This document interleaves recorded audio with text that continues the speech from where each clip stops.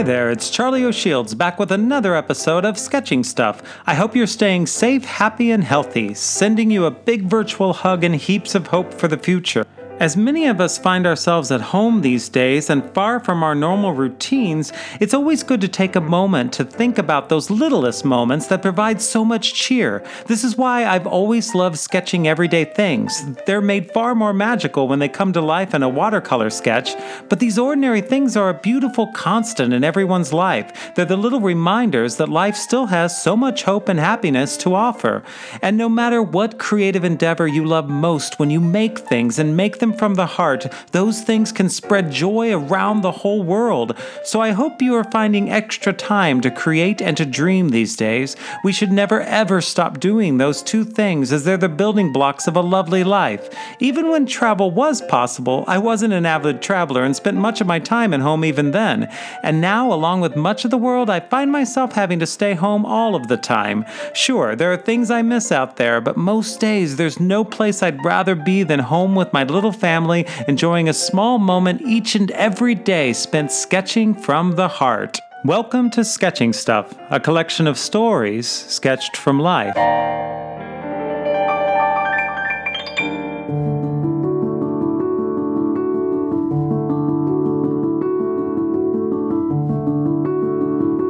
Melting away. Faced with the prompt of freezing once, my mind went immediately to the opposite, so I ended up with a melting ice pop. I loved having ice pops as a kid. Although we would sometimes have our own in the freezer, it was even more fun to buy them yourself from the guy in the ice cream truck that would prowl the neighborhood. Once we kids would hear the familiar ding-ding of the bell, we would rush to our mom begging her for a bit of change so that we could enjoy a lovely frozen treat. With change in hand, we'd run sometimes blocks to catch up with the ice cream truck, which is what it was called even though it was actually a van. Though our ice cream guy wasn't really into his job, I think, he would often drive far faster than he should, leaving us little time for our important mom negotiations. Sometimes we were so out of breath by the time we caught up to the van that we could barely spit out the words to place our order. But thankfully, we always found a way and were soon enjoying a messy, melting bit of summer goodness. I always loved this type of popsicle, the kind with multiple colors. This one is perfectly made up, of course, and I'm not sure what the flavors actually are. Some kind of watermelon banana madness, it seems, but those are the colors I gravitated toward. As a kid, there really wasn't a color made that would stop me from trying it. One of my favorite treats was a popsicle called Strawberry Shortcake. This had a strawberry center with a layer of vanilla ice cream that was coated in an ingredient called Cake Crunch that's made up of too many other ingredients to mention. It basically contained all of the artificial colors and flavors that could stop a grown man's heart but simply captured the heart of a young boy. I haven't had one as an adult, but the memory is more than enough to satisfy my cravings. Those visions of running after the ice cream truck are so vivid.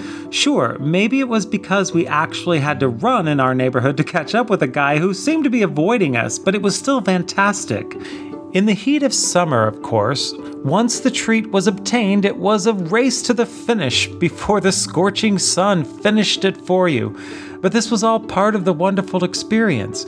My little crew of friends would come back home with faces smeared with various colors of food coloring and happiness, and life was just pretty awesome.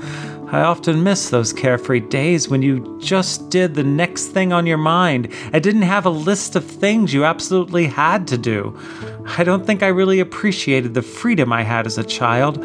If I didn't get my change for the ice cream truck that day, I was devastated and thought my little life must nearly be at an end. These days, I'm just always trying to catch up with life and not get too far behind.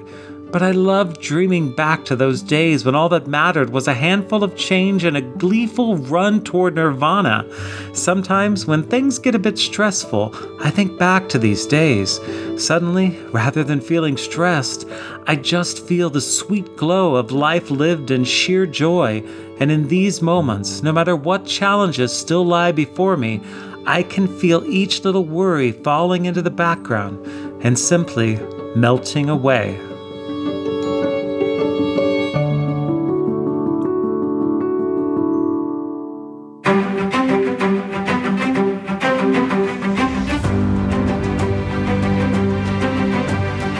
box of gourmet chocolates. Today I was definitely able to make Philippe smile when he picked me up from work by announcing I didn't have anything to paint for our prompt of chocolate today.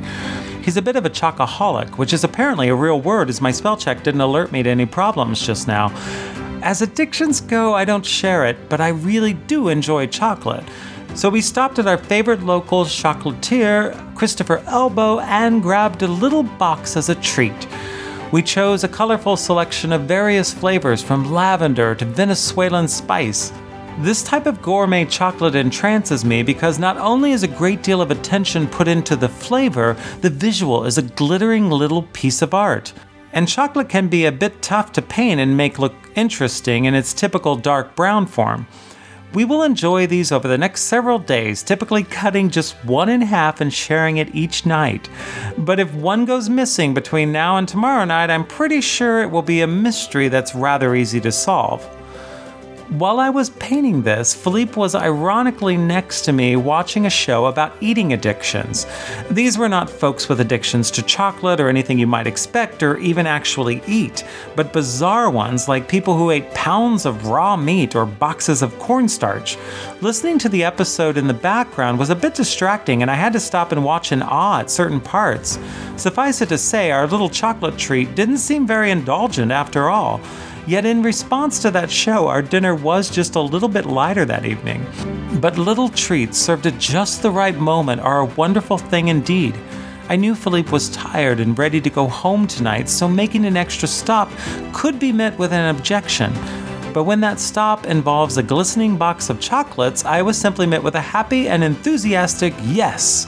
And yes, a big glowing smile. As much as I enjoy smiling myself, making others smile is probably my favorite thing in the world. Whenever I feel a little tired or stressed, as I did a bit today, my first response is always to make someone else smile. This is guaranteed to fill me with joy and erase any negative feeling that I was feeling. Though I am an altruistic person, the real reason is quite simple and practical. Smiles make me smile, and unless I'm near a mirror, it's impossible to see my own. So to me, if I can just see a glimpse of that happiness in others, my entire mood will change for the better. I'll be reminded of everything good and fantastic in the world, and the stress simply fades away. That's why I'm smiling tonight. We've yet to actually try our little gift to ourselves, but it's going to happen just after this post. A little shared bit of happy that's such a small and silly thing, and yet so perfectly wonderful. No matter what happens in a day, the night can always be turned around by spending it with someone you love and a box of gourmet chocolates.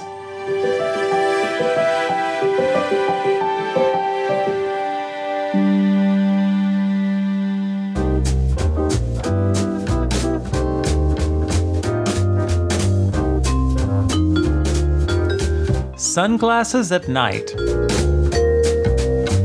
As the sun begins to set and I'm rushing to complete a quick little post, we have these last-minute sunglasses in answer to a prompt. Glasses are devilishly difficult to sketch, and so I just grabbed a couple of colors and dove in for a quick little doodle wash.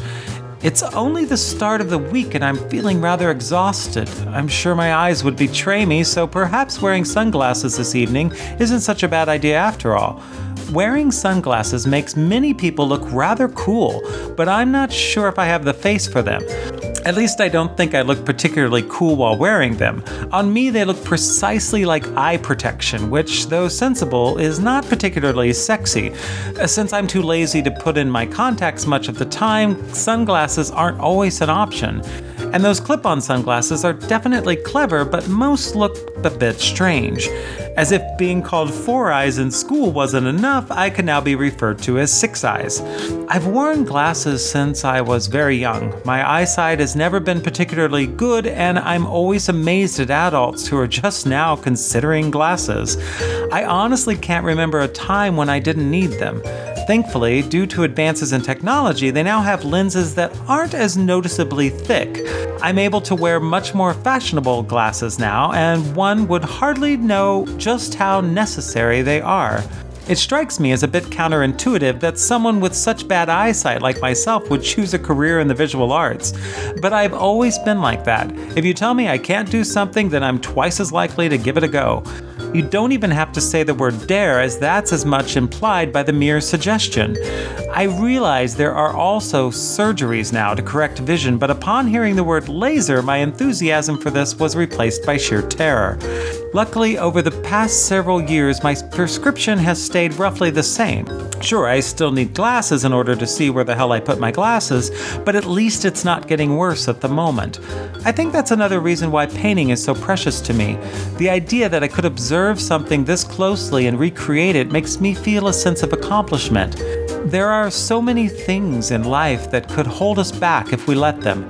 Some people are blessed with perfect genes that make them almost supernatural, while the rest of us, which is actually most of us, suffer from some flaw or another. These little flaws are what make us special. Cool, if you will, in our own unique way.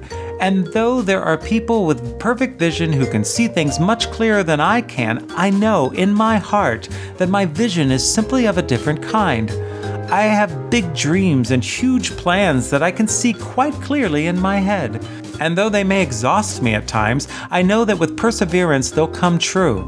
Until then, I'll try to get a bit more sleep and, when necessary, simply wear sunglasses at night.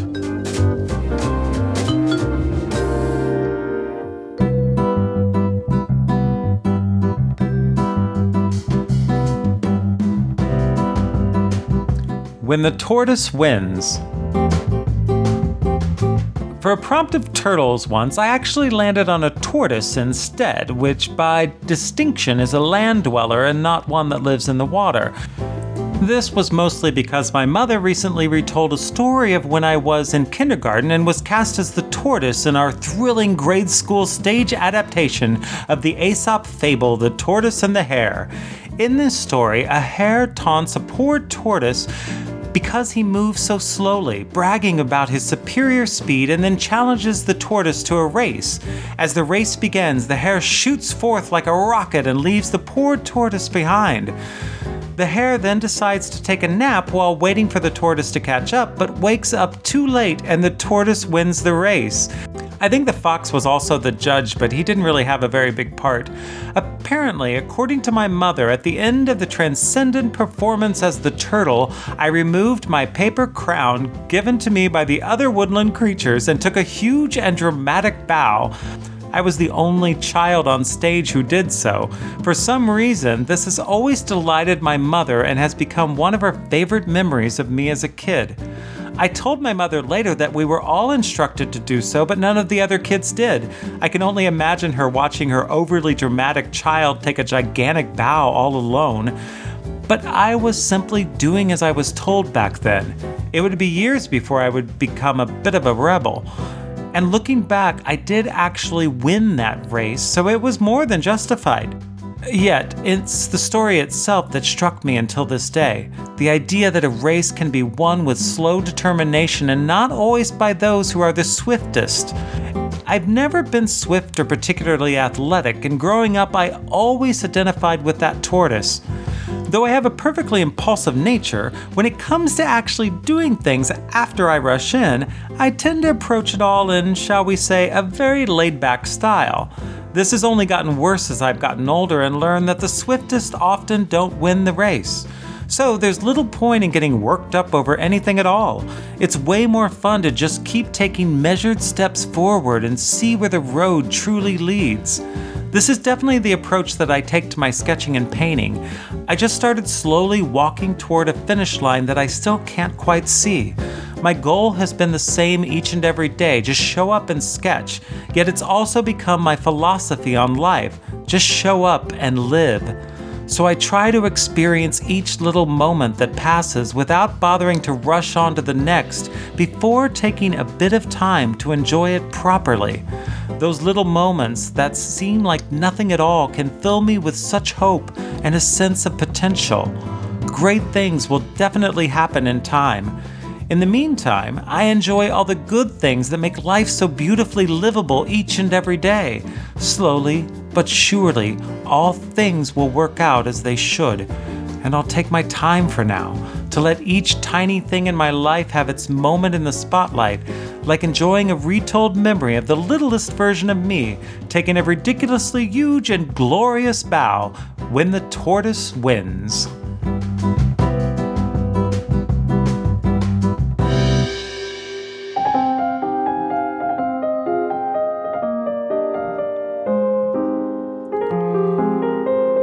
A shiny treat. Anyone who's followed my blog for a bit knows I love painting shiny things. Spoons, of course, are always pretty shiny, so all I needed was a shiny dessert once to accompany it. I'm realizing now I made the dessert rather large and only included a single spoon, which seems a bit selfish. Were this actually sitting in front of me now, I would happily share it, but those are the things we can always say when not faced with the opportunity to be proven wrong. Truly, as much as I love painting desserts, I don't have them very often. Philippe is currently in the process of making a cherry pie for after dinner this evening, so I guess tonight will be my lucky night. And most of all, I hope all the mothers out there have had a day filled with treats. You certainly deserve to have whatever you like. My mother lives in Texas, so I don't get to see her on Mother's Day, but I did call her on the phone. I don't really like talking on the phone, so I'm bad at calling as much as I should. When she answered, I said, "Are you my mommy?" But instead of chuckling, as she's grown used to me over the years, she just replied, "I think so." That was enough confirmation, so I wished her a happy Mother's Day and we had a nice chat. Apparently, my great-nephew bears a lot of similarities to me, and not simply because he's also named Charlie. He's just 3, so for each story about that little Charlie, my mother provided 1 or 2 about me at that age to show the comparison. I think I've already shared most of these, so I won't bore you with the details today, but suffice it to say, he is starting to show some of the same traits and engages in the same shenanigans. His mother has no idea what she's in for next. I miss seeing my mother more. Distance can be a tough thing, but it never feels like any time has passed. Even though Texas is far closer than Paris, where my other family lives, we don't get to visit more than once a year. But that trip always feels extra special. It strikes me that no matter the distance, a mother is always with you. Every lesson she taught me on how to treat others still guides me today. And every time I'm about to do something particularly dumb, I'm still paused by her voice in my ear whispering, "Seriously, Charlie?" I know that we're both getting older and every minute together is getting that much more precious. In every wonderful story I remember from childhood, she always had a role. Sometimes it's just a cameo appearance, but she's still there, and she always will be. That kind of love simply doesn't ever go away, so these rare moments when I get to hear her voice will continue to make me smile, no matter what's happening in my life, and despite the distance, it's always a shiny treat.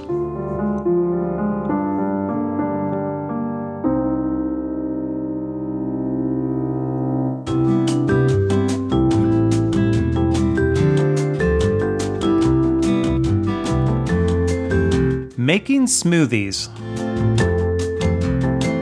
With a prompt of smooth once, I thought of a million different things, so in an effort to stop imagining and just paint something already, I opted for a watermelon smoothie. Though the credit for smoothness would likely go to the glass in this one, I thought of this just because I like the idea of a smoothie. Plus, it's a cute word. You literally throw a bunch of ingredients into a blender and pulverize them until they're ready to drink through a straw. This is even something I can manage with my not so much limited as non-existent kitchen skills.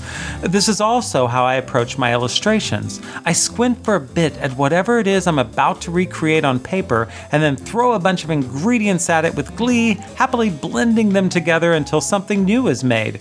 That's what I love about sketching with watercolor. You don't have to be exact, you just have to get the illusion of something across. I learned by pulling bits of ideas and techniques from urban sketchers, illustrators, and studio painters. I blended all of this together to make something I call a doodle wash, and while it isn't precisely any one of those approaches, it hopefully makes an interesting drink in the end. One of the things I've learned on this art journey is that no matter what you make or how you make it, it's always uniquely yours. Your hand, your mind, your heart come together to create something that can only be made by you.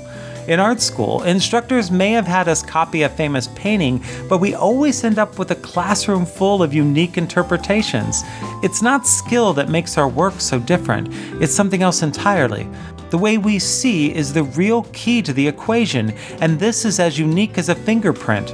We should absolutely learn wonderful techniques from as many of the fantastic artists who share them as we possibly can.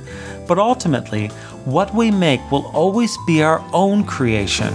This is the amazing thing about art.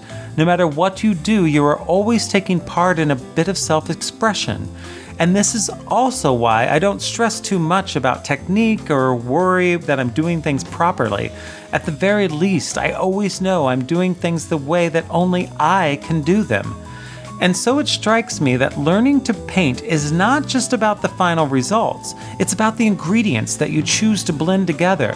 This is why I love featuring other artists. We have so much that we can learn from the various techniques and pure emotion that they include in their work. Equally, there's much to understand about the journey that brought them to where they are today. I have to smile when I read the stories of artists who, just like me, abandoned a paintbrush for more than 20 years. It's not so much time lost in our case as a beautiful enlightenment gained. Each day that I now get to play with paints and a brush is even more of a gift. A discovery that makes my life so much richer, knowing that I'll be able to make something brand new appear at some point. Some days the results are far better than others, but that doesn't make the experience any less delicious. After all, I'm not making masterpieces, I'm just making smoothies.